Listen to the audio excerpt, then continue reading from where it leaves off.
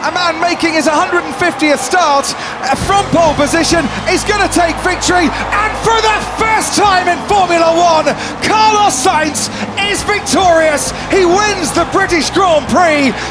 So Hamilton has to now get his foot down to watch out for the undercut from Max Verstappen. Hamilton comes out. Is he ahead of Max Verstappen? No, he is not. Max Verstappen pulls the undercut on Lewis Hamilton.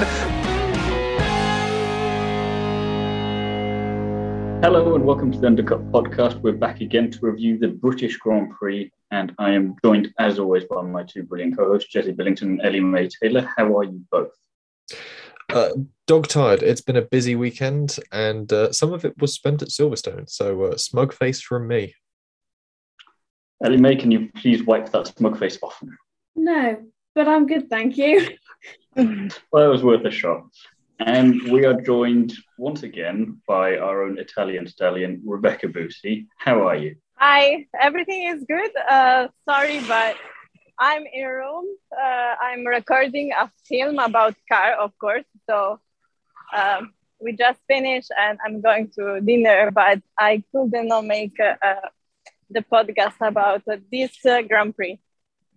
So we always appreciate that level of dedication. So we'll try and get straight into it, which we're not going to waste any time. We're just going to literally get straight into it, which where the heck do we start on this one? I mean, Sainz took his pole position for the first time in his racing career, 150 Grand Prix, does it at Silverstone. I mean, it's Ellie Mae's dream come true. Yeah, basically, it's my dream come true. Timo's very harsh on Sainz. I do it just to tease. But, I mean, it was a long time coming. He finally did it. And no one's begrudging that. I think everyone's happy for him. Also, I think everyone was pretty happy overall with that. I mean, Rebecca, we had you on for Imola last time where we were very annoyed at ourselves for making you so disappointed for coming off of that race. But Ferrari pole position at Silverstone, what do you think? I think that the pole position was really worth for him, and finally he got his moment because as we saw, Carlos worked really hard for Ferrari this year, maybe because it was in this position where the other teammates was trying to be the champions and the champion. So I think he didn't want to stay in the second place that much. Also, I remember during the Grand Prix that he just said like, don't let me do these things, something like that. So I think he really wanted to be the first and his first victory as well. So it's kind of exciting, and I think it's really worth for him. Yeah, I mean, if we keep on with what she was saying there, Jesse, it didn't seem that he wanted to play the team game a lot during the Grand Prix, which was understandable on the one hand because, okay, he's had a bit of bad luck in some respects this season, but he still maybe is that getting that pole position on Saturday. He really wanted that win on Sunday and to prove that he can convert it and maybe try and claw back some hope of getting into the championship fight properly. Yeah, he played the team game from the beginning, and I think early on there were some signs of the team game. Obviously, they did the proper swap positions quite nicely going into, I think it was Brooklands. They did it coming off the Wellington Straight. He played the team game right up until the end point when he could see, and it always seems to happen with Ferrari and strategy, he could see what Ferrari couldn't. And he knew that even if he gave Charles the space to warm up his tyres and get prepped for those final 10 laps, he was going to be eaten up by Perez and Hamilton behind. And then also Charles would get eaten up as well. He said, look, we can either risk losing a 1-2 and ultimately get a sort of what would have been a 3-4, or one of us can run off and get this win. And I think he made the smarter move there. He gave Charles a bit of a chance, but then he absolutely bolted and made the move he needed to. And fair play to him, he kept a perfectly level head. And if anything, it sounds like he'd listened to what we had to say about him after Canada, where we were quite critical about his performance in the final few laps there, about not being able to really make it count at the end of the race. And he pulled it out the bag when he needed to and proved that he had a drive, and he disappeared up the road. He was over 5 seconds clear at one point, which was quite impressive given the short duration he had to get that distance. So yeah, to Carlos, sorry we were so critical in Canada. You do have it in you. I stand by what we said there, because Elime is harsh on us for being harsh sometimes, but I think we do that tough love, and then the driver we're tough on then does well in the next race or two. So I think we need to be that harsh parent here, Jesse. Yeah, we might only get 67 listens, but 20 of those listens are all of F1 going, here's what we need to do. We found what the secret is.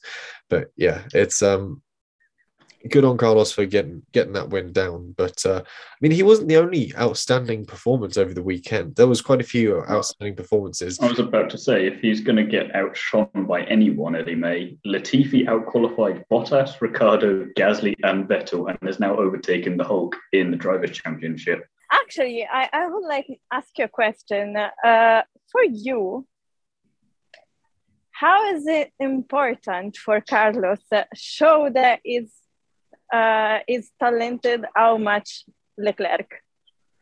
Well, I think he has got the talent that Charles Leclerc has. I think people are just overly harsh on him because he's now 11 points behind Charles Leclerc. And if you think maybe if he didn't have a DNF in Baku that wasn't his fault, or that he got stuck in the gravel because Daniel Ricciardo clipped him in Imola, he would either be very, very close to Leclerc or a few points ahead. So I think people are kind of overly harsh on Carlos when actually he could be pretty near Leclerc in the championship. Yeah, he could be a lot closer to Charles. And I think as the season develops and now Carlos is bedded in a lot more, we'll see the two of them get a lot closer. We definitely saw Carlos outperforming Charles last season. Potentially Charles was just having a bit of a DOS season last year. But we saw a lot more of Carlos last year when he was in a style of chassis that he was more comfortable with. And I reckon post-summer break, we could even see a revitalized Carlos Sainz, and that'll be the impressive thing. But going back from what we saw, sorry, just one last thing on that one, with what we saw with Lewis, Sergio, and Charles towards the end of the race, I was thinking if you'd had Max and George in there as well, and if Carlos was a little closer, we're seeing now from all of the drivers what they can kind of do and what we all know they're capable of. And that was the first time we properly saw those three teams properly duking it out, with the midfield being very close there. So if we can get closer to that with all of them, and it's the two drivers from each team doing that, we could be in for some quite good racing coming soon. But let's not forget as well that Carlos would have won the Monaco Grand Prix if Albon had gotten out of the way quick enough. So someone hasn't forgiven Albon for that. Oh, this is good. But I also think that even if for Carlos was a good race and worth it and everything, if the muretto, as in Italian we say, I think that the murettos, it means the team, the decision were taken very, very badly and make and put Leclerc in a very difficult position also for that decision that they make, because why you shouldn't make him change the tires when you could? You know that everybody is going to do it. And then you know that you don't have disadvantages about this. And yes, he lost for this reason. He very much did, actually. There was, especially given how on it Ferrari have been with their actual pit stops, they might not be able to get the strategy right when it actually comes to changing the tyres. Ferrari have been on it. They've got the new heavier tyres cracked on. And there was enough of a gap between Charles when the safety car was announced and Carlos for them to have double stacked without holding up Carlos or either driver losing position. So quite why they did. It was weird that Charles and Carlos could see it, but Ferrari, with all the data and all the images in front of them, couldn't. And it's just, again, Ferrari strategy. And at this point, Charles is already under sort of safety car speed coming up to Stowe. So he's still got Stowe, the run out of Stowe down towards Vale, to basically for the team to decide whether or not they want to pit him. So it was weird they didn't do that. But yeah, just another weekend of weird Ferrari strategy, but I can't really call it a failure of Ferrari strategy if they've got to win. So yeah, just Ferrari strategy, but it doesn't completely sort of blow their luck. Although someone that's probably exactly what it was that make upset all the Italians, because you know now we are in the Leclerc waves and is something different. So, which is mean that if he's not gonna take the first place, everybody give the fall to the Muretto, and which is not that good. But actually, you're right, because the strategy was pretty much correct. But we are fans. We won't see Leclerc as a winner. Yeah, I think it's just the last thing I was saying there is this is equally frustrating now because of Ferrari finally having a car and two drivers more than capable of doing it, and then it's still the team letting them down a bit. It's that extra bit of there's no good reason for it. But I will let Jesse, who's chomping at the bit to talk about Latifi, get on with it. Yeah, I mean, we talk about Ferrari not really having their sort of lap plans sort of sorted out, but Williams really had it nailed, actually, with Latifi's qualifying runs. They didn't quite have it set up with Albon's runs. They had a few too many cool-down laps. His tyres and brakes came off temperature. But with Latifi, they had the right plans in place.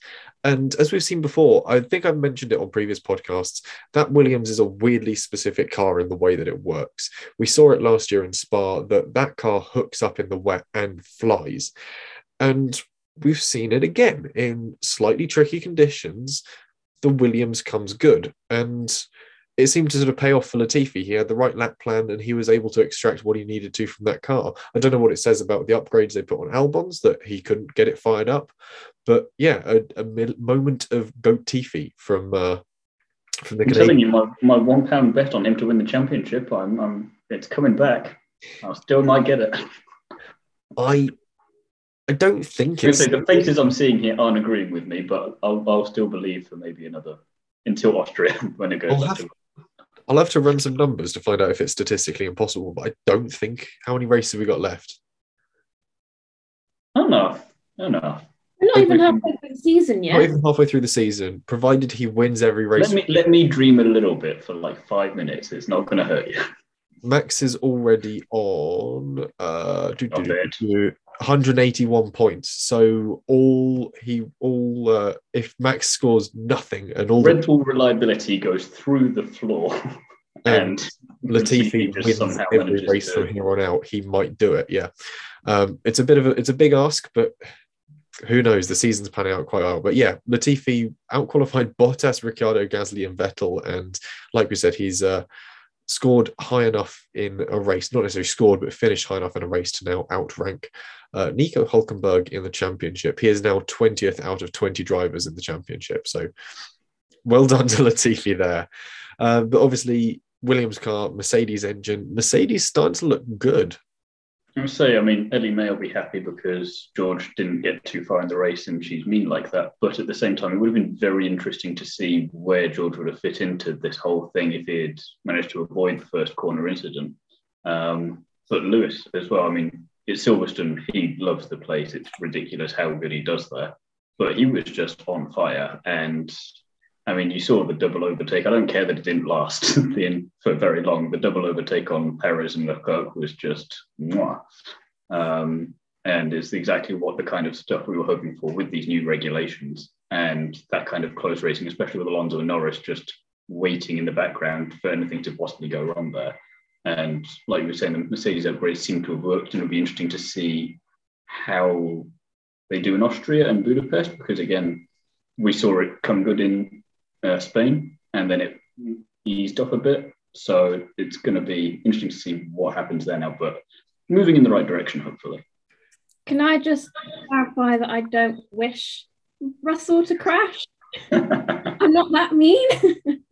But yeah, like you said, I think it's Mercedes like track circuits. They like Spain, kind of Canada, Silverstone, where it's the surface the track tracks rather than the street circuits. They don't like a street circuit. But also the third point that we I think that Mercedes have a very big jolly, which is of course Russell, because for all the championship until now, and unfortunately this race, they made I think I support this decision to stop and check the condition of the other pilot, because it's something that in the motorsport is really important to like in the Dakar, I do too. And every time I see someone in a difficult place, I stop and ask, and you care of the other pilot. So it took a good decision, but it's very, very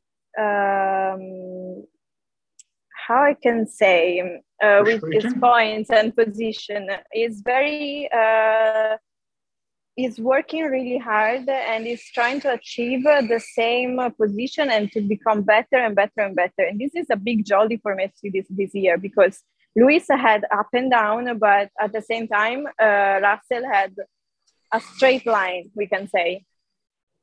So the consistency has been there for George, and we're going to maybe retreat that statistic like we did with Max Jesse. Until recently, he was winning every race that he was finishing in. So with George, it's the top 5 for every race he finishes. Yes, yeah, top 5 for every race he finishes. I did make the mistake of not long before the race started, I fired up my Sky Bet app and thought, you know what, I've got a few pounds, I'll chuck them out. And I put £1 on George Russell to score points at every race this season. And then he immediately scores no points this race. Although, yeah, you got to commend him for the sort of proper chivalry and sportsmanship of getting out the car and going over to check Joe's okay. Because, of course, he was entangled in the same accident. You can't fault him for that. It's annoying that he didn't get to follow through with the rest of his plan, which was get back to his car, start it up. He did try and start the car back up. They do have a little starter on them. They do have some electrical power, so they can start up under their own steam on track for moments when they stall. But the car wasn't responding. He couldn't get it started up. And it just seemed like it just fell away from him there. And it was a good plan. The best laid plans of mice and men sort of come tumbling down. But in this instance, I think he did the right thing. And he ought to be commended for it at least. But it does mean that after his first win, Carlos Sainz has now jumped him in the standings. 127 points leads 111 with Sainz over Russell. So the fight in the championship still goes on. And of course, Lewis coming home on the podium now closes the gap, 111 to 93. And say not just for personal satisfaction, but for the championship as well. We could do with Red Bull having some duff results, because then it just closes everything up a bit more nicely. And even if it then still turns out that Max still gets the championship, we still want to see that fight. We don't want someone to run away with it this year, especially because of these new regulations promising to do the exact opposite of that. So it's good that we get to see it closed up. We just need a little bit more of that for the next few races. But some good news that we do have, and we can finally say it, Ellie May, Mick Schumacher in the points. Hurrah. Yeah, he had a pretty poor qualifying session, qualified 19th, but then he sort of took advantage of that chaotic British Grand Prix. He was kind of on the edge of points positions, kind of in 10th, 11th throughout the whole race, and then took the gamble, pitted on softs when Ocon caused a safety car, and then worked his way up to 8th, and then he decided to battle with Max Verstappen, which in for a penny of all that. Got my heart rate going, because I was like, please do not mess this up, Mick. Like, you're in the points. But he gave out a good battle with Verstappen. He took it to the line, and I was cheering at the TV, like, oh, come on, it'd be so satisfying for you, do it. He did amazing, and we got to then hear the lovely radio message from his mum and sister as well, and I think everyone was just so happy for him. Oh yeah, I mean it's been too long. I mean, there were after so many times this season where we were so close, it was just so damn satisfying. Yeah, something like 31 race entries or race starts for him to finally get points. It's nice to see it come through, and again, he drove the race he needed to have earned points, and he drove the race that he's driven previously that's seen him in points paying positions before something's gone wrong. So it's a case of the consistency is there for him, and he's doing what he needs to do to get points. And yeah, it's nice to see that that's paid off for him. And also nice to see him get a proper battle on track, really throwing his weight around with Verstappen, and he was holding his own there, and which is quite good to see. He could really take the fight to it. So it's promising for if we see a bit more Haas development and the car sort of gets up into those positions regularly. We know he can really joust those points. The one thing I will say is that obviously one of his best friends on the grid is Esteban Ocon, and of course Ocon caused that safety car. So if you want to spin a little conspiracy theory from here, All I'm saying is Ocon just sort of selected neutral, coasted to a halt in a place where he knew there'd have to be a recovery, and just sort of forewarned Mick about it. I don't know. It's not Jesse with his crystal ball, ladies and gentlemen. Yeah, not Crashgate, such a thing, because obviously Renault love a good Crashgate, but more of a retirement gate. Let's call it that. But Mick points, and we're happy for him. I'll say, talking of Renault, now Alpine, Rebecca, McLaren versus Alpine, fourth for the constructors' battle, but it's kind of Alonso and Norris leading that charge, because in this race in any way, because Ocon and Ricciardo terrible races as well. Yeah, Ricardo is not in shape at all, I think. But Norris, anyway, I think is like a snake is searching for his place and is always aware about the race and about how to arrive at the podium. But this year is really difficult for both of them. Actually, I don't know if Ricciardo next year will be there with the other drivers. I think he's going to retire or something like that. But yeah, also what I would like to speak about is about the crash and how crazy it was. Yeah, I mean, it was very reminiscent. They didn't show it because of everything after Grosjean's accident. They got criticised for that, which was fair enough. But then obviously everyone watching that worries even more than they already were. And in the end, not something we've ever really seen before. I mean, we've watched a lot of F1 between us, I'd wager. And yeah, it was weird that on the one hand, Albon had a higher speed crash than Joe did because of just the way it went. But again, it's kind of the halo did its job very well there. And anyone who was criticizing it before, they can't now.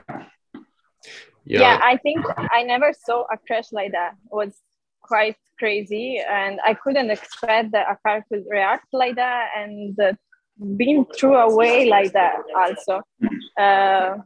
Also because it wasn't half lap, was in the first half of the lap. First corner even didn't even get halfway through a lap and it's already just chaos immediately. I mean, we thought last year half a lap before Max got punted off and that was going to be, you can't beat that. And then Joe just essentially went, hold my beer. He, very much said, hold my sink heart beer. And on the first straight, before even the first turn, the crash had actually happened. This was obviously all triggered with Gasly moving through the grid. George getting a slow start on the hard compound tyres. Mercedes said that's purely what this crash comes down to. And yeah, again, it's a testament to the safety structure on the Alfa Romeo car. Obviously, there's a bit of a question about their rollover hoop design. They don't have a rollover hoop that extends into the top of the airbox. What they have is one called a fin style, which is the rollover hoop goes to the bottom of the airbox, and then a small metal fin rises up out the top. Just simply in the nature of this rollover, while the fin can take a direct impact perpendicular to the fin, as the car was tipped over, what it seems to have done was snapped the fin off. So the car was actually rolling on essentially a lower roll hoop point, and Zhou's quite lucky in the fact that he's relatively short, in the fact that he stayed in sort of the safety zone between this sort of lower roll hoop and the top of the halo. But even then, the structure did its job and that car kept him safe to the point that he was wandering around the pits and the paddock at the end of the race, sort of shaking hands and saying hello to people again, which was not something you'd expect to see, especially in a crash rather reminiscent of the 70s, where you see cars being sort of lifted through the air and thrown sort of across the track. Again, we're talking about cars that have huge energy around them when it comes to the air, and all of a sudden when you invert that, or it's not behaving in a way you expect it to, the car then does have an almost sail-like property and behaves quite badly once it's up in the air. And it's a problem that obviously NASCAR have had previously. That's why you see, if you watch a NASCAR, when it spins, you have these tiny little flaps on the roof that are pulled up into low pressure zones that help keep it on the ground. And this is the first time in a while we've seen an F1 car turn turtle since Nico Hülkenberg in Abu Dhabi 2018. I want to say. How do you remember that one? Lance Stroll was in Bahrain, the same race as Grosjean. Yeah. Yes, yeah. As well, I think it kind of begs the question of, are gravel traps that safe? Because gravel traps do have that tendency to kind of launch a car up in the air. And I think the most similar one I can think of is I can't remember what race, and I know roughly the year, but was it Lucas de Grassi in about 2006? Could have been. I know Formula One cars have a tendency at high speed to skip over gravel traps. At the Nürburgring once, Lewis Hamilton had a big shunt in an F1 car coming out of the hairpin at the bottom, climbing up the hill on essentially the run back to the pits. He lost steering, I think it was. And basically, as the car hit the gravel, all it did was just pick up and get airborne, just skim its way, and basically 120 mile an hour its way straight head on into some Tech Pro. And yeah, it was a big shunt. And gravel does have that awkward thing of sort of sometimes skipping a car over it if the car hits it too fast. I mean, it's still a better option than the sausage curbs, which I'm sure we'll get to with our F2 review and the ongoing dismay of Roy Nissany. But yeah, you've got to really hand it to Alfa Romeo's design team and obviously the FIA for mandating sort of these advances in car safety, because we had two drivers today that, had this been a different era of cars, certainly wouldn't have been walking away from those crashes in the way they did. On to slightly less somber news there. Max's issues. You wanted to have a quick word on that as well, Jesse, whilst you're on your roll. Yeah, while I'm on a bit of a spiel, this is actually something that my girlfriend pointed out to me while we've been watching the race. She said, "Oh, it's sort of weird that he's got this damage. Do you think he's potentially gone over a piece of debris and it's got stuck under his car, like Bottas had 2020 Imola?" And she was correct, actually. You've never been prouder of her. I'm always proud of her, but more so with this because it turned out she was right. Everyone thought the early calls thought that potentially one of the rear vanes around the diffuser of Max's car had been broken. That was why he was losing downforce points. Turns out the problem was he'd actually picked up a piece of Alpha Tauri that was blocking the vanes instead, and that was where he was losing his downforce, and did seem to really rear compromise him, which is why I think Mick was able to stay with him going into coming out of a lot of the slow corners, because he just didn't have the downforce to stick with him. So it's a interesting little development there. So we'll move on to our winners and spinners section. We'll open up with our winners, and I'll hand over to Timo because I think he's going to be quite proud to talk about his winner. He's a big fan. Go on. Yeah, I mean, I know I predicted that he would win, and I would have loved an all-British podium, but you know what? I'm not unhappy with that race. I'm not unhappy that he came third. I would have preferred the second place after that overtake, like I mentioned earlier, just because I thought after George's defense in Spain from Max and just continuously annoying him so much that would probably be my overtake of the season. But I think I now have a new contender for that one.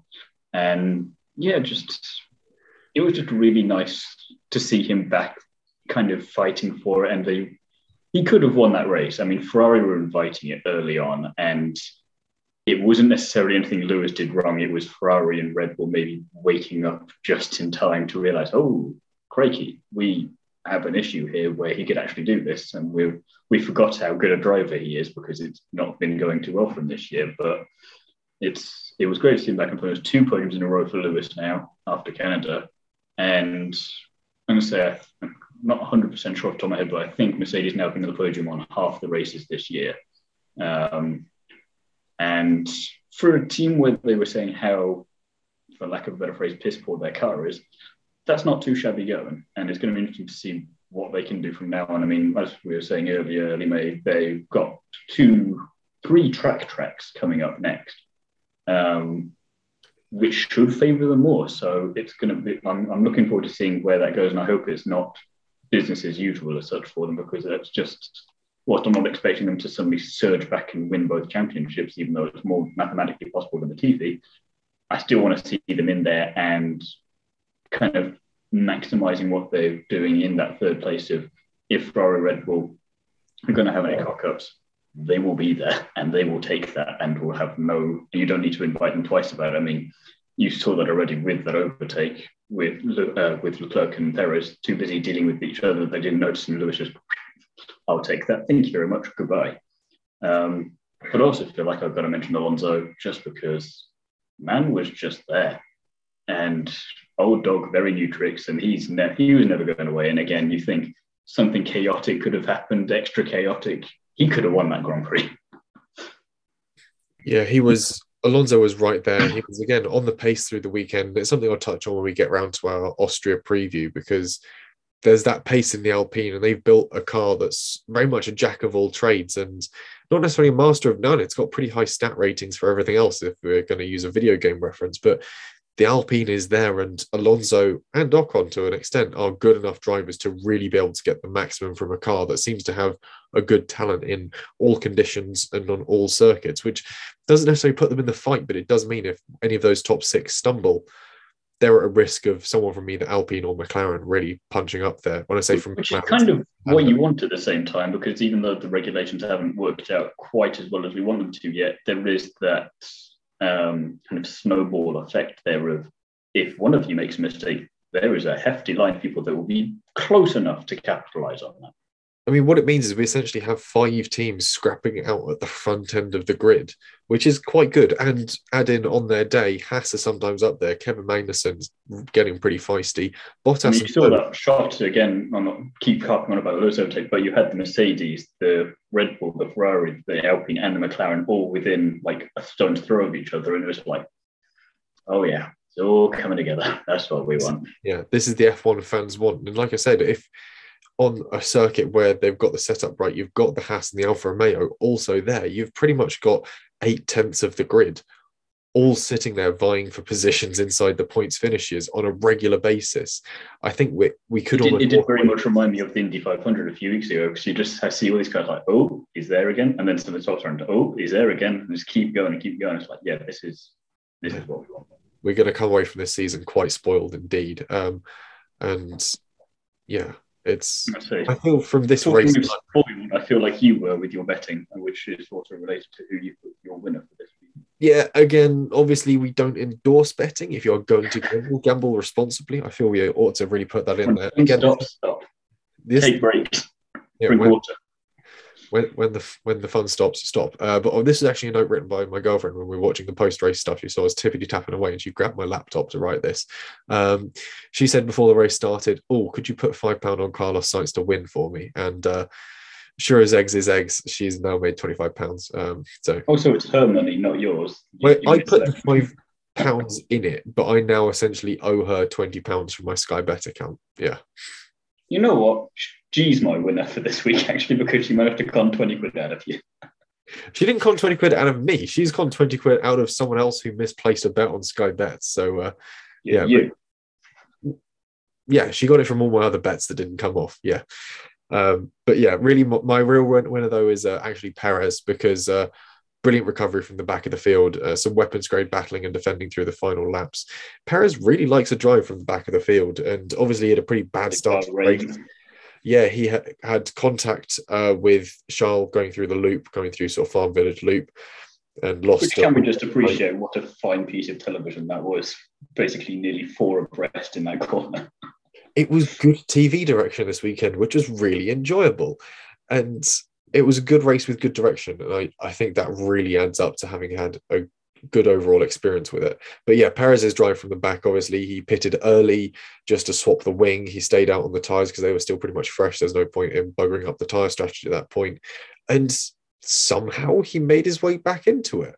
Like 1 minute... Him coming second reminded me very much of Max in Russia last year when he somehow got to second. I just imagined them just looking at him, shit, he's right there. How the hell are you here?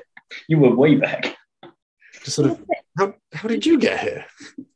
The safety car came at the right time for Perez because he had to pit again. So it meant to his tyre strategy. It meant that he could then pit in the safety car, and that's how he then came back out in 4th. So he kind of just skipped a load of drivers. Yeah. And yeah, just a great weekend for Perez. So in reality, despite obviously Carlos winning, great news for Carlos, but for me, Perez is my winner. Unless you're my girlfriend, in which case Carlos very much is your winner because she's 20 quid richer. Ellie May, who is your winner for the British Grand Prix? I'll keep it short because we've already spoken about him, but Carlos Sainz. I think it was one of those moments where everybody liked that because, okay, we would have maybe all had preferences, but at the same time, no one's mad that Carlos Sainz won the British Grand Prix. I mean, again, he deserves it. He made a couple of mistakes in the race, but again, overall, he was there and was able to call it when it mattered. And ultimately, you need to be there at the end when the checkered flag is there, and he was. And yeah, I mean, it's after a good few races where it's not quite gone to plan, and after being on that second spot of the podium so many times, and then to do it at Silverstone of all places. I mean, again, it's one of those things where if you're a British driver, it's extra special, but you feel like if you're any other driver, it's still special for Silverstone. There's just that extra bit of oomph about it. So Silverstone still has that sort of oomph about it, and Carlos has said it is one of his favourite tracks. It is the sort of historic home of Formula One, and obviously a milestone Grand Prix for him, 150 Grand Prix, to sort of bundle it all up and do it in one hit, get his maiden pole, maiden win. It's not quite a Grand Slam because it didn't lead every lap of the race. Ferrari driver to win a race, if memory serves, and 104th pole sitter in F1 history, and I think 112th Grand Prix winner in F1 history. Yeah, and something like 130 or so races since the last Spaniard to win a Formula One race. I can't remember what the exact number is, but obviously last time was Fernando Alonso back in. Well, there's only two of them, and he's now one of them. So. Yes, yeah. He's also the sixth driver ever with the word car in his name to have not only got pole, but also win a race. So congratulations to him for that. Thinking of stats, I was trying to work this one out, because this was Carlos's 150th race weekend. He started the same time as Max, and Max was on 150 last weekend, or the weekend before. Was it Russia that he didn't take place in when he had that bad accident a few years ago? Or that's the only thing I can think of why he was on one less race weekend. Let me have a quick look. Let's do a quick Google. You ask a lot of us, Ellie, mate. You ask a lot of us. Or was Max like a super? Lucas de Grassi, 2006. Carlos Sainz, one freak accident. Jesus, woman, what are you trying to do? It's Monday. He was alive. Thank God for editing. Where we can just here we go. Belgian Grand Prix 2020 didn't start the race. Well, yeah. Yeah, that was when McLaren didn't start with Sainz, and then Lando conked out just as he rolled over the line to start the last lap. It's dying. It's gone. It's broken. Yeah, that one. Iconic scenes. I did have something else to say about Carlos Sainz, and I've forgotten what it was now. Going back to the point about six drivers with the name car or the word car in their name, if you know the other ones, answers on a postcard. You can find us on Instagram, Twitter, or TikTok now as well. So go find us in the comment section of TikTok and tell us the other six drivers or the other five drivers rather, to have won a Formula One race with car in their name. So yeah, worth getting that out there. And it's got to be car. It can't just be the letters that you just take somehow conveniently. Yeah, it's got to fit in there like it does in Carlos. Yeah. What's too much taskmaster? I'm not letting any loopholes get in the way here. You're doing this properly. Yes, yeah. We'll move on to Rebecca's winner, although she's no longer here. She got in an Uber and lost signal. So she was walking across Rome at one point while she's actually recording this. Italian Wi-Fi is known for being not the best. So. Known for being Italian, I think is. Yes. Despite Marconi. Trying to be diplomatic, but never mind. Yeah, despite Wi-Fi essentially being invented by Marconi back in whatever year it was. But anyway. Let's not get into that because you'll go down your own loophole. See, you're already getting me distracted. Anyway, her winner is Leclerc, interestingly, which I think possibly just going down to the fact that his sportsmanship at the end, which he made the best of a bad situation, and again, there was nothing he necessarily did wrong. I mean, again, when we were watching him and Lewis and Carlos, and it was like, why are they only pitting? We can understand why Mercedes are only pitting Lewis because they can't control Charles. But why are Ferrari not pitting Leclerc at the same time? We've been over this earlier, and it's just frustrating. So it's through no fault of his own, and he was obviously going to be annoyed about it, but he's mature enough to just be like, well, we will deal with this later, away from the cameras, and I'm going to say that's the reasoning there. And I mean, fourth place is still not bad, and after what was an all right race from Canada, he's still getting points on the board. And we're saying about if you want to make sure that you can at least challenge for the championship, you need that consistency. And at least he's still scoring points. And he did outscore Max this weekend. So whilst the deficit is still there, it's shortened slightly. Canada, Max had 175 points. Charles was on 126. It's now 138, plays 181. So the gap is smaller. And but it's a smaller gap actually between Verstappen and Perez, obviously with Perez's podium as well. But yeah, I'll allow that winner for Charles Leclerc purely for he needs a bit of good news, so we'll give him this. We'll give him this. Although people who haven't been in our good books as such, our spinners, facing our wrath. Yeah, Timo, quite literally spinners. Yeah, I mean, for God's sake, Yuki, you were doing so well this season. We were over this, and yet I don't even know what he was trying to. I mean, I know what he was trying to do. He was trying to overtake, but of all the places, like you've got a straight 2 corners away. Just do it there. You're close enough. DRS him. It's your teammate. Don't be an nincompoop. But he was an nincompoop, Jesse. And I mean Gasly as well. I mean, it wasn't. He's just not had a good time, and it's still not there. And the team overall as a whole, and you just think they're both good drivers. We know what Pierre can do. He's won a Grand Prix for crying out loud. Yuki's pretty good. We've seen what he can do in F2, and he's been doing much better this year. But as a unit and whatever's going on behind the scenes of the team, could not tell you. I don't know if they're actively trying to lose their seats so that they can help Red Bull with their vast amount of junior driver problems, so that they can just get another 2 in there, or what the deal is. But it's just an absolute bloody shambles. They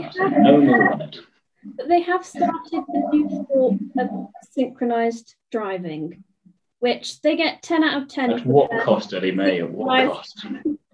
They get 10 out of 10 for their synchronized spinning. Yeah, I mean, it did look quite good on camera, and there's a whole load of funny video edits of like I'm spinning round or you spin me right round. Like you could have some fun with that in an editing suite later. It's been a while since we've had those with the spinning right round. I think that was better before, so it's nice to see an updated version. I'm spinning like a ballerina. Yeah, there's plenty of scope for a few spinning gags there. But I mean, the problem is they're actually in quite a big points battle at the moment. Also in that sort of area points wise, let's see, we've got Ricciardo 15 points, Magnussen 16 points, Vettel 15 points, Gasly 16 points, and then sort of just tailing a little bit is Tsunoda on 11. There's a lot of drivers vying for positions around about this point in time, or at this point in the rankings. And I mean, what it means is that they're in a fight for the bottom of the top 10, really, separated only by a few points. Alonso has the edge. He's quite a few points up, but Gasly leads at the moment on 11th place out of that sort of horde of people on small numbers. And something just doesn't seem to be working for them this season. It's annoying because AlphaTauri have shown a lot of promise previously, and at the moment they just don't seem to be capitalizing on that promise. Which kind of segue, I guess. Ferrari strategists, lots of potential, but just not there for Jesse. Again, yeah, they've got the car this year. They've really got a good car under them. There's not a lot wrong with the Ferrari. Occasionally, they haven't quite got the setup right, and it comes sort of quite rear dependent, or it's sort of quite front heavy. But yeah, it seems to be their strategy that just seems to be letting them down. I don't know quite what's going on there. It's a little unnerving. If they really get close in the championship fight and they throw it away in the last 2-3 races, I will not be a happy bunny. But yeah, they could have done the double stack and they didn't. And as much as I'm happy for Carlos's win, it would have been good to see a Charles win really reinvigorate the championship fight, especially with Max so far down the order. It could have done wonders for the championship, but yeah, it is what it is. It do be what it do. I've just tickled myself with, there's that clip from that World War II film that gets used anytime anyone wanted to rant about anything, and it's Hitler in the war room. That's the same vibes you're giving me there.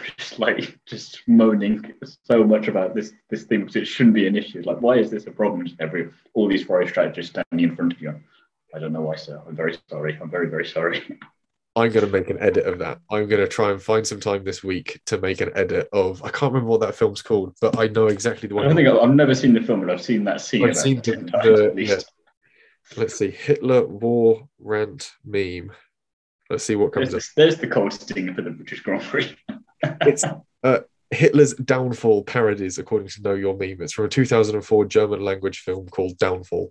But yeah, that's the one you want to Google if you want to watch the film. Hopefully not a title that's going to mirror Ferrari this year. Oh God. And on that bombshell, Ellie May, your spinner for this weekend. Williams, they Look at Latifi. Well, not in like Latifi sense, but more in the sense that they put all these upgrades on Albon's car. They then didn't get a true representation of it in any free practice because of the wonderful Great British weather. Albon then didn't get out of Q1, so we still didn't really see any true representation because of the rain. And then all those upgrades got smashed to pieces. Is that Williams' fault, though? I mean, aside from...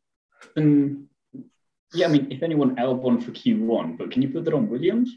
It's not Williams' fault, but it's more that it's so unfortunate for them that there's a cost cap this season. All their upgrades have gone down the drain. They're now going to have to remake them, which is going to cost more money, and they don't even know if they work. And then, are they even going to have any upgrades in time for Austria? Are we then going to have to see it for Hungary? Luckily, it doesn't matter because Latifi can get to 12th place without any upgrades whatsoever, just pure maple syrup. And he is there. 12 out of 15 drivers. Whose side are you on? I am on Latifi's side, but... You should call me out for being savage repeatedly, and then you go and say stuff like this. I mean, honestly, well, double standards. I know. And I really wanted Latifi to do well. And I thought you were going to say Latifi to win, and I was like, yeah, me too. I would love him to win.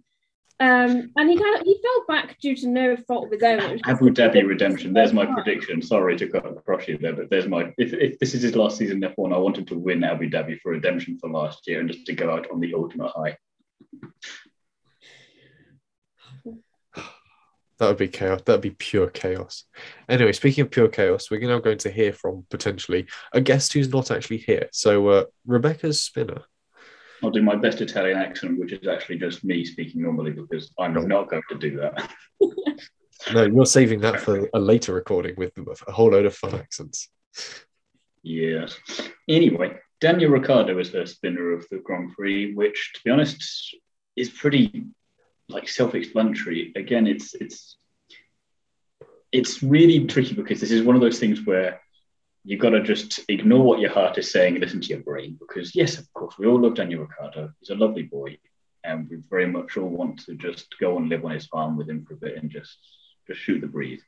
But we might be doing that a lot sooner because he might be out of an F1 seat if he keeps doing this kind of stuff. And it's curious because I know we've talked so much about this, but it's the thing of, okay, new regulations, need to get used to the car again, but he's a very experienced driver. He's a Grand Prix winner, and it shouldn't take someone with his caliber until Monza, say, in a season to get up to speed with the car, and even then have some circumstances on your side where you need a bit of luck there because, okay, he was doing well in Monza last year, but that was helped a lot by Lewis and Max colliding.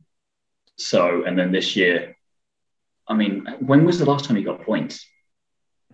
What, Danny Rick? Yeah, because I don't want to say Australia. I think it was. But I feel like it's Australia. So, obviously, no points in Britain, no points in Canada. Azerbaijan. Oh, okay. Of course, yes. Azerbaijan. Yes, Fernando did all right that day. Fair enough. But again, from the Daniel Ricciardo, we know it's very...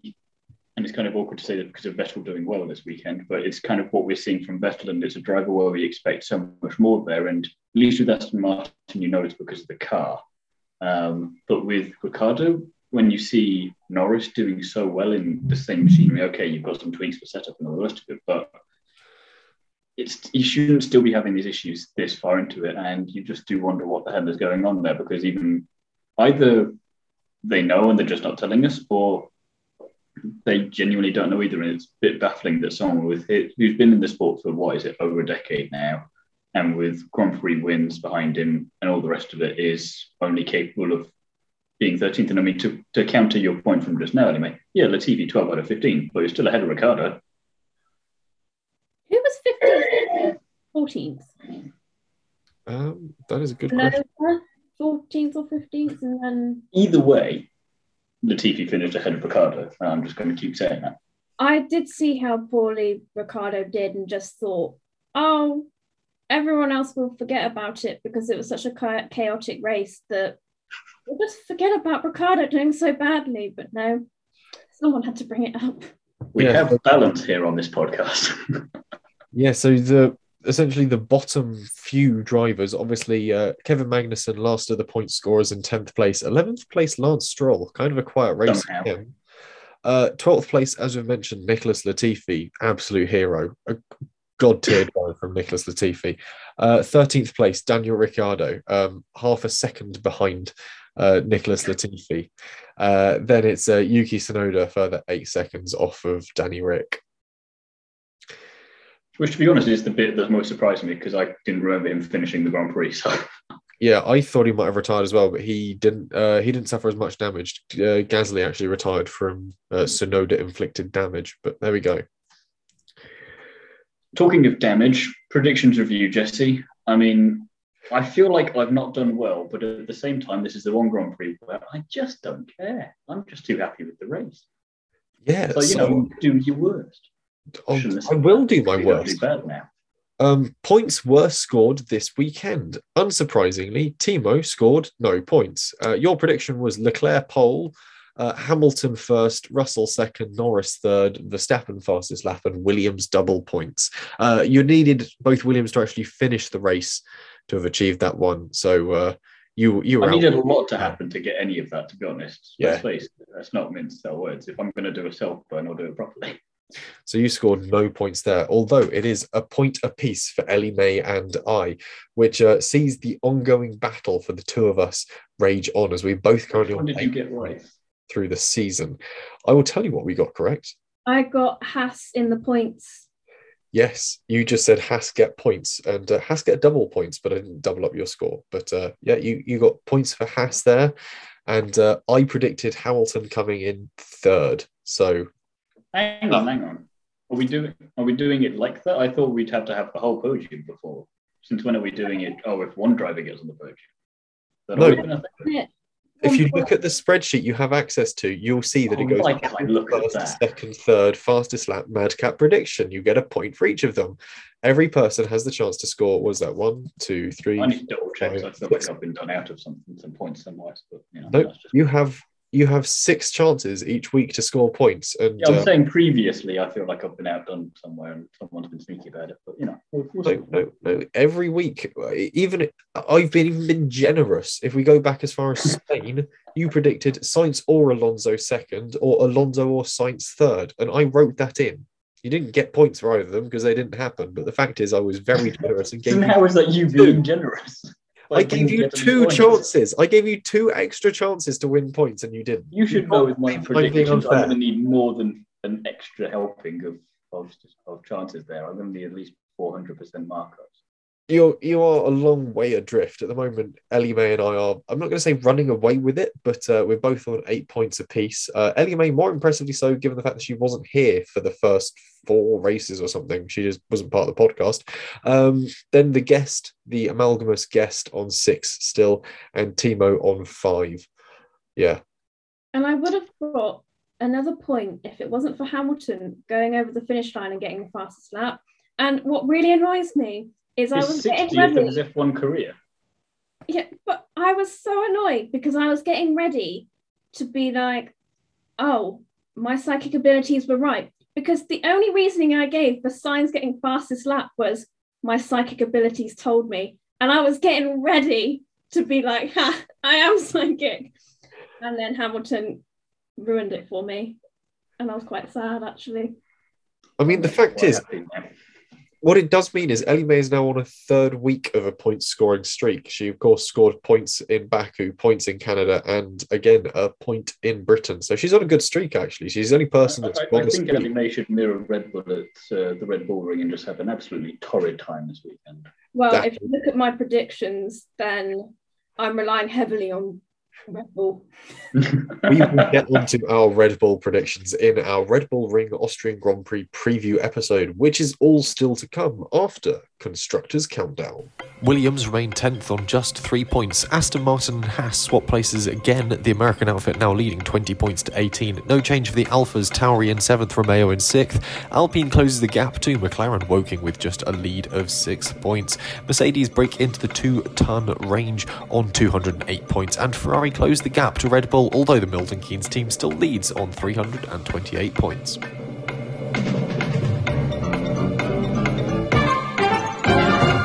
next up is our Fantasy League review. Well done to Alex H for another top-class result in the Fantasy League. Second win of the season for Alex. They've also been pretty consistent. They've not necessarily always won, but they're currently leading the championship on 1,997 points. Although I am coming to... I'll be lucky if I get that many in the season.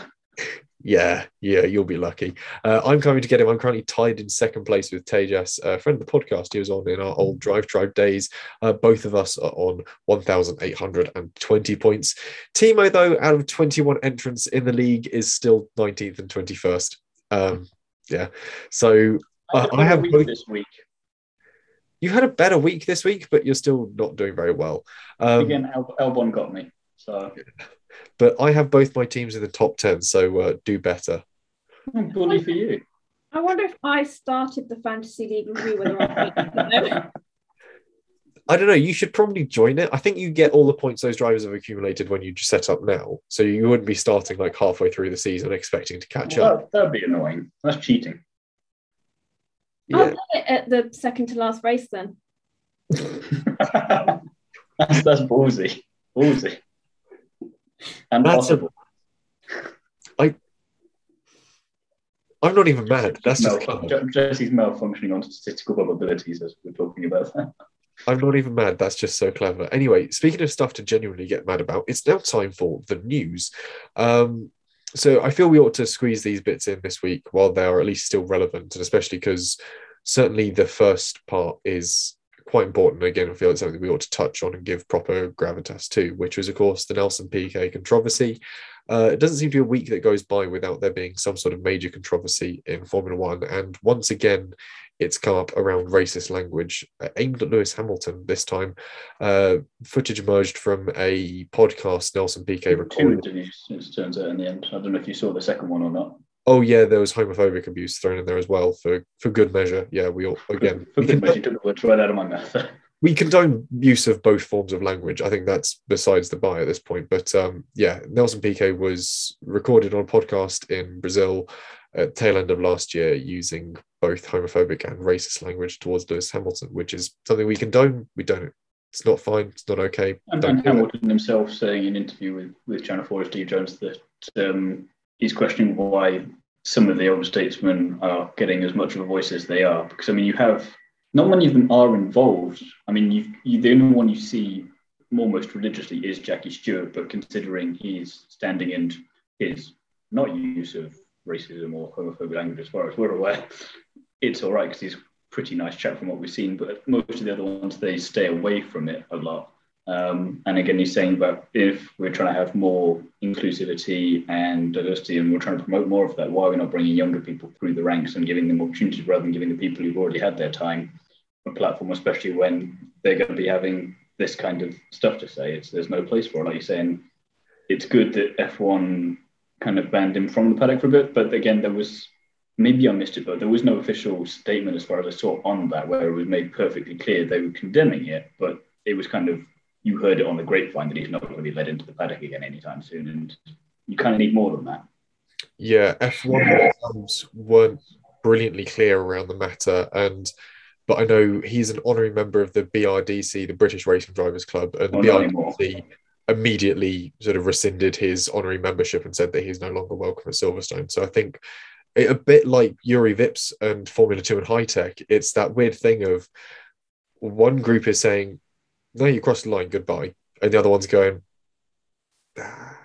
And you're like, oh, come on, just grow a spine. And it shouldn't be that kind of there shouldn't be that kind of disagreement at such top level. It should be, okay, say in this instance, we're going to bin PK off, but we will leave the door potentially open if you can meet these extra high criteria, but you've got to fill all these things out and you've got to show that it's not just publicity, you've got to genuinely mean all the rest of it. There is a way back so that we can give you a second chance if we deem you worthy of it. But at the same time, you need to be uniform on your decisions, what you're releasing in public statements. Yeah, there needs to be some uniformity across it, and equally some proper action taken from it. This is one of the things that a lot of the drivers mentioned when they were asked about it in press conferences up and down the grid. They're saying, yeah, obviously the language is abhorrent and is unacceptable. But equally, there needs to be something done about it. We can't just keep saying, oh, that's bad, and then it happens again. Everyone's gotten quite bored of saying that's bad and it happens again. Everyone wants there to be something that happens now. And obviously Lewis has various different sort of outlet schemes, programs. There's obviously the Hamilton project, I can't remember what the full title is for it.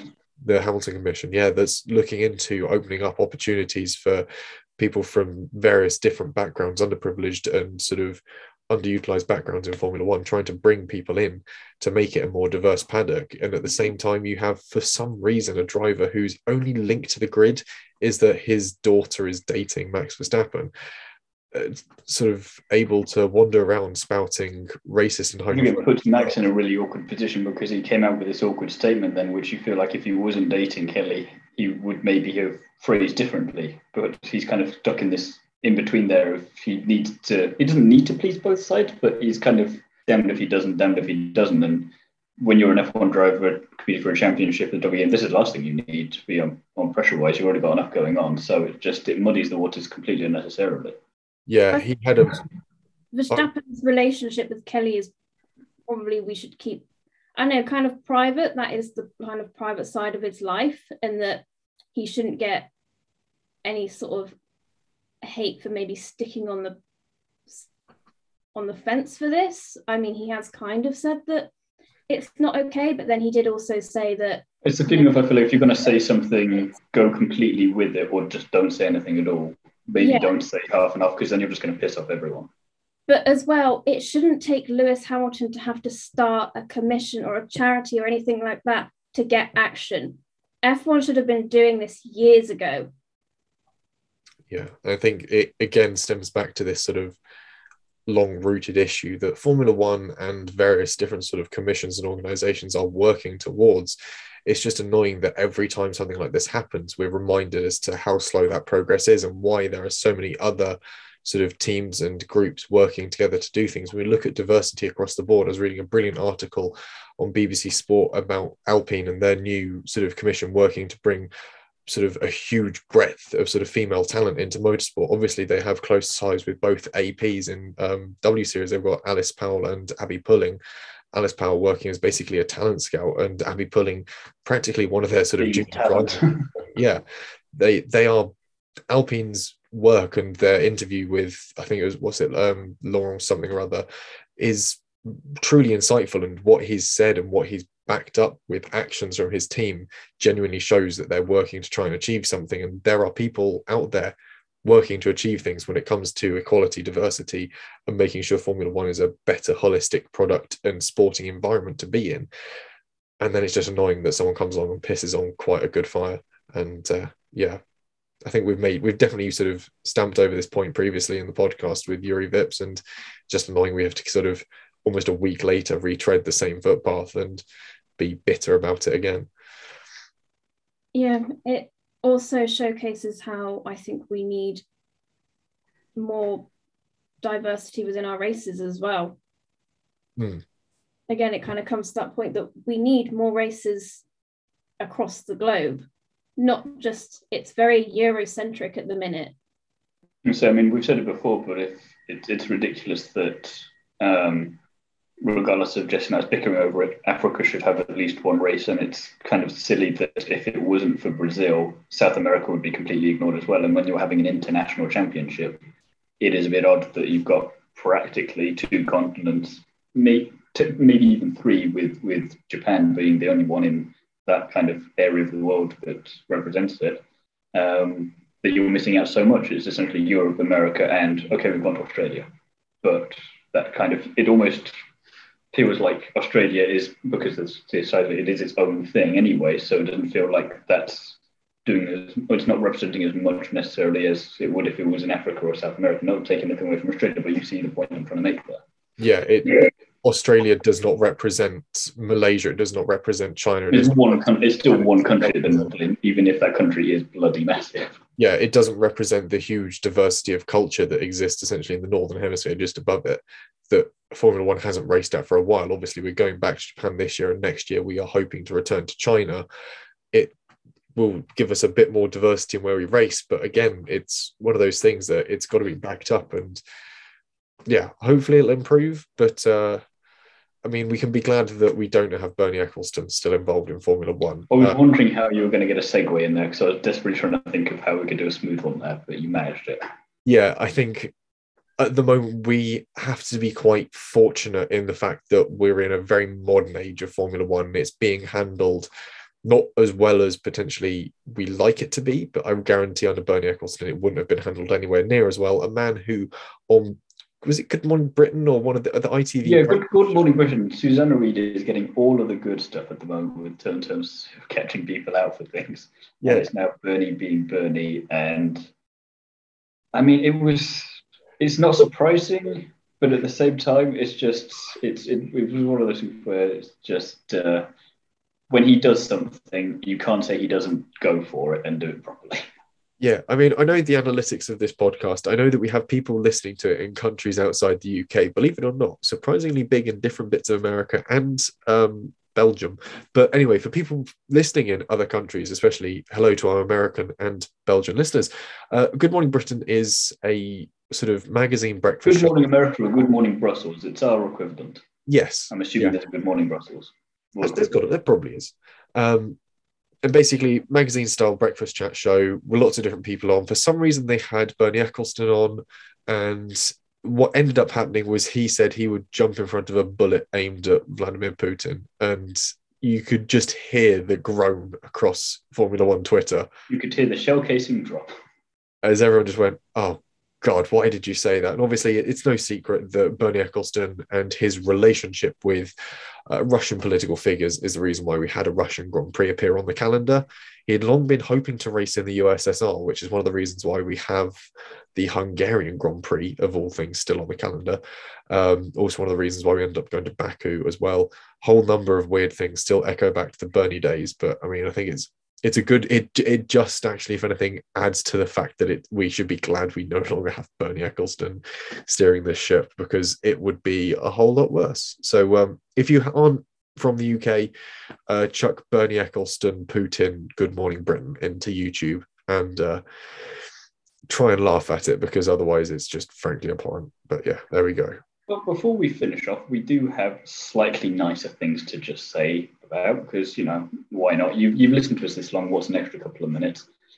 Some very nice celebrities on offer at British Grand Prix. And I mean, I know we don't normally do this kind of thing. We made a bit of a point of it at Miami because it was just weird, I think was the general consensus we came away with there. But here, we actually seem to have celebrities who know what the heck's going on and actually really appreciate F1 for F1. I mean, Keanu Reeves, he was with Ross Brawn because, as it turns out, he's developing a film with him and Jensen, a documentary about the 2009 year, which, yes, please, take my money, go now, make it, I'll watch.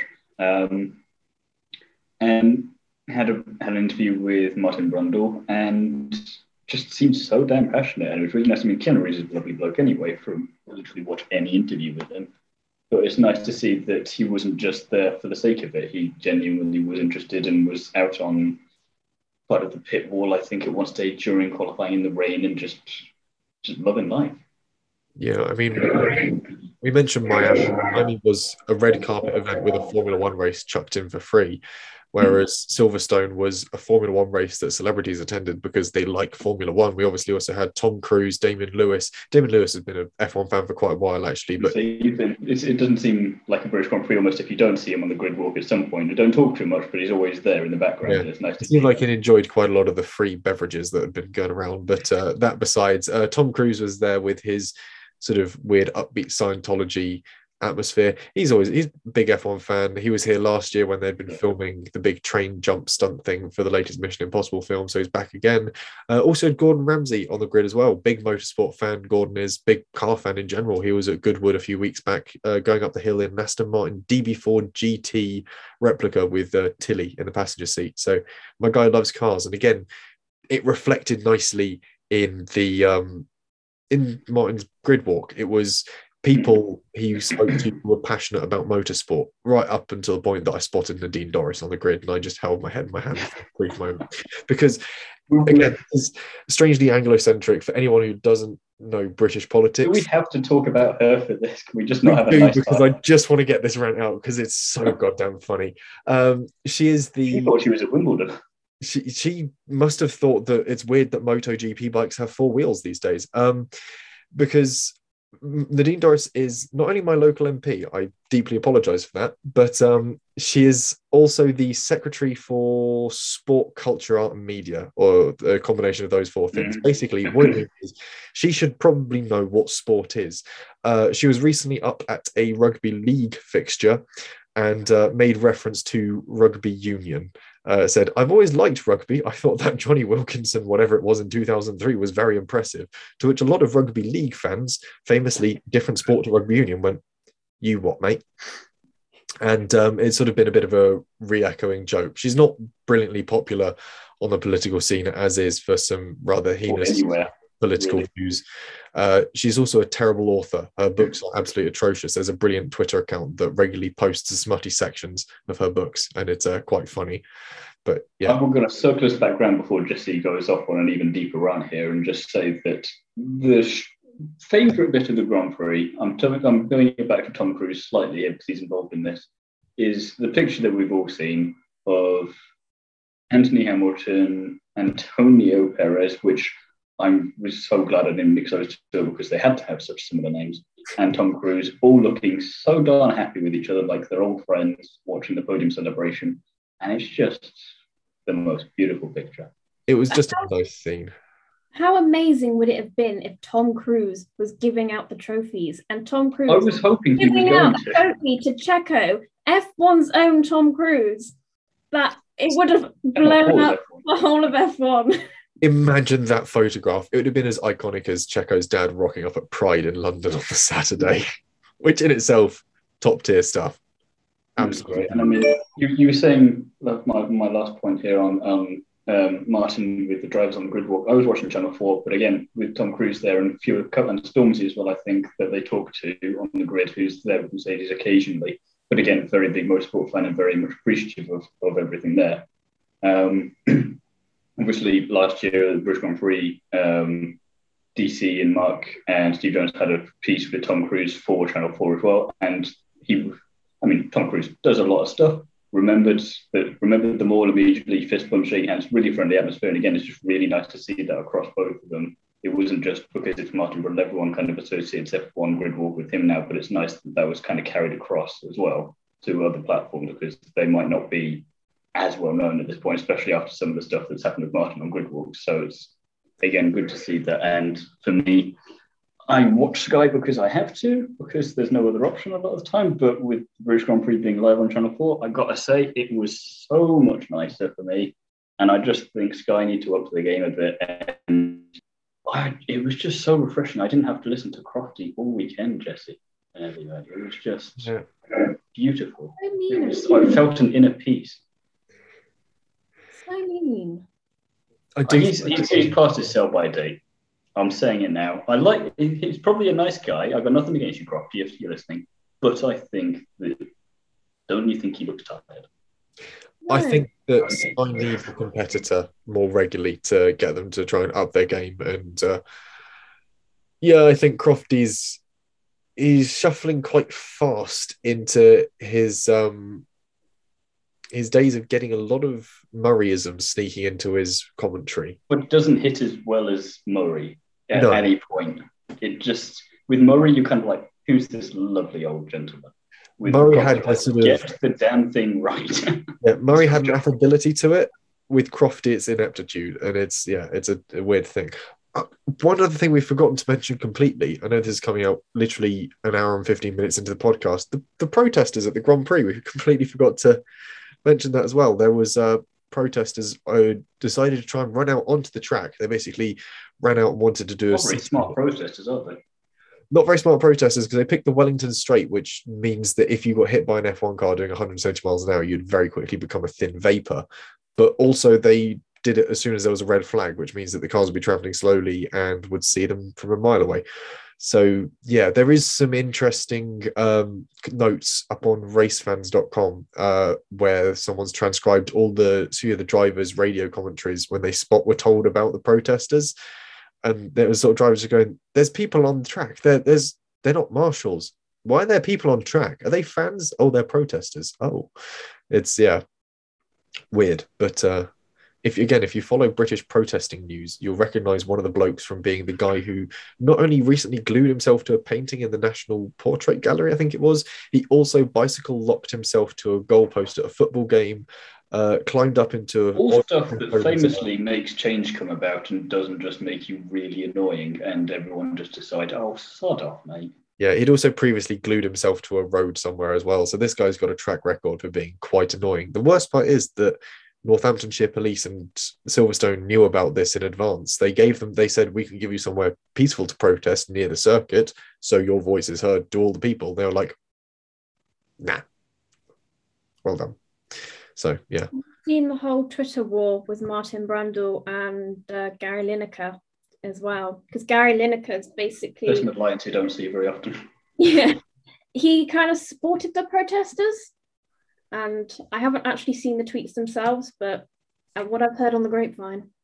Interestingly, Lewis also supported the protesters, but Mercedes also had to hurriedly follow it up with a comment saying, while we support their action and their obviously desires for greater climate security, we don't believe running in front of a live Formula One circuit is the best way to protest that, nor is it a safe one because of the fact that it puts marshals and other people at risk as well. So, yeah, weird one. But anyway, that was the British Grand Prix and our take on it. So thank you very much if you made it all the way through this. It's been a pleasure. Timo, where can the people find you? Well, Jesse, that's a very nice question. On the curbs, as always, every week, lots of people to talk to. We've got a massive back catalogue for you to sink your teeth into if you want to get involved there. Also writing on Is It Fast, Paddock Pro Team Supercar Blondie, so there's plenty of variety in there as well. Lots of lovely stuff. Instagram is where you can find me, and tentatively, I'm not a fan of what I'm doing. I'm hating myself a little bit for it, but under Ellie May's guidance, On the Curbs has gone onto TikTok. Yeah. No, I'm not happy about it either. It's an experiment, but that's a bombshell for you. Trying to think of what other social networks we could find you on. Bebo? MySpace doesn't let me on anymore. Bebo. Have you still got a Bebo account? Is that the blue little toy? No, you're probably not even old enough to remember Bebo. I feel like that's a good thing, and also shut your face, Ellie May. Ellie May, of course. Where can the people find you? They can find me on our Instagram page with my key takeaways that will be out within the week. And of course, as we've already mentioned, the TikTok account, that's your baby to manage. Yes, we have TikTok. I finally persuaded them that we need it. And so, yeah, go see us on that. We've at the minute got Goodwood Festival of Speed on there, and hopefully we'll have some F1 content on there with Jesse at Silverstone, and also hopefully you'll get to see our lovely faces soon as well. Maybe you will. But if you want to see our faces before then, obviously we're all over Instagram as well. You can find me over on Instagram at Jesse on Cars, the same name as the YouTube channel you've potentially found this on, although you might have also found us on Spotify or Apple Podcasts, in which case, welcome. Please leave us a rating, a thumbs up, subscribe, all the usual guff. And if you want more of me, you can also find me writing for Classic Car Weekly, where I write about classic cars and old stuff. And not this week's issue, next week's issue, I have an interview with Jackie Ix coming out, the Formula One and endurance racing legend. So worth picking up just for that. Thank you very... Oh, hang on, Timo's got a point. We missed one person because we were also joined by Rebecca Boosie. So I feel like I should plug her stuff for her as she is not here. Find her on Instagram and TikTok, and lots of awesome racing driver business over there from various rallies from this year, and some secret squirrel stuff that you'll just have to go and find out for yourself when that comes about, because it's all very interesting and very exciting. So yeah, that's my Rebecca Boosie plug. She's brilliant, and hopefully First time we brought her on podcast, didn't go so well for Ferrari. Second time, bit better. If we bring her back for a third time later in the season, fingers crossed, it is a clean sweep. Third time lucky, we'll have connectivity and a Ferrari win. We'll wait and see. But yeah, that wraps up our British Grand Prix review podcast. You can tune in again pretty much straight after this, ideally, to come to hear us chat about the feeder series action from the weekend. Or if you're not interested in that, keep your ears pinned for our Austrian Grand Prix preview. Thank you very much for listening. Goodbye.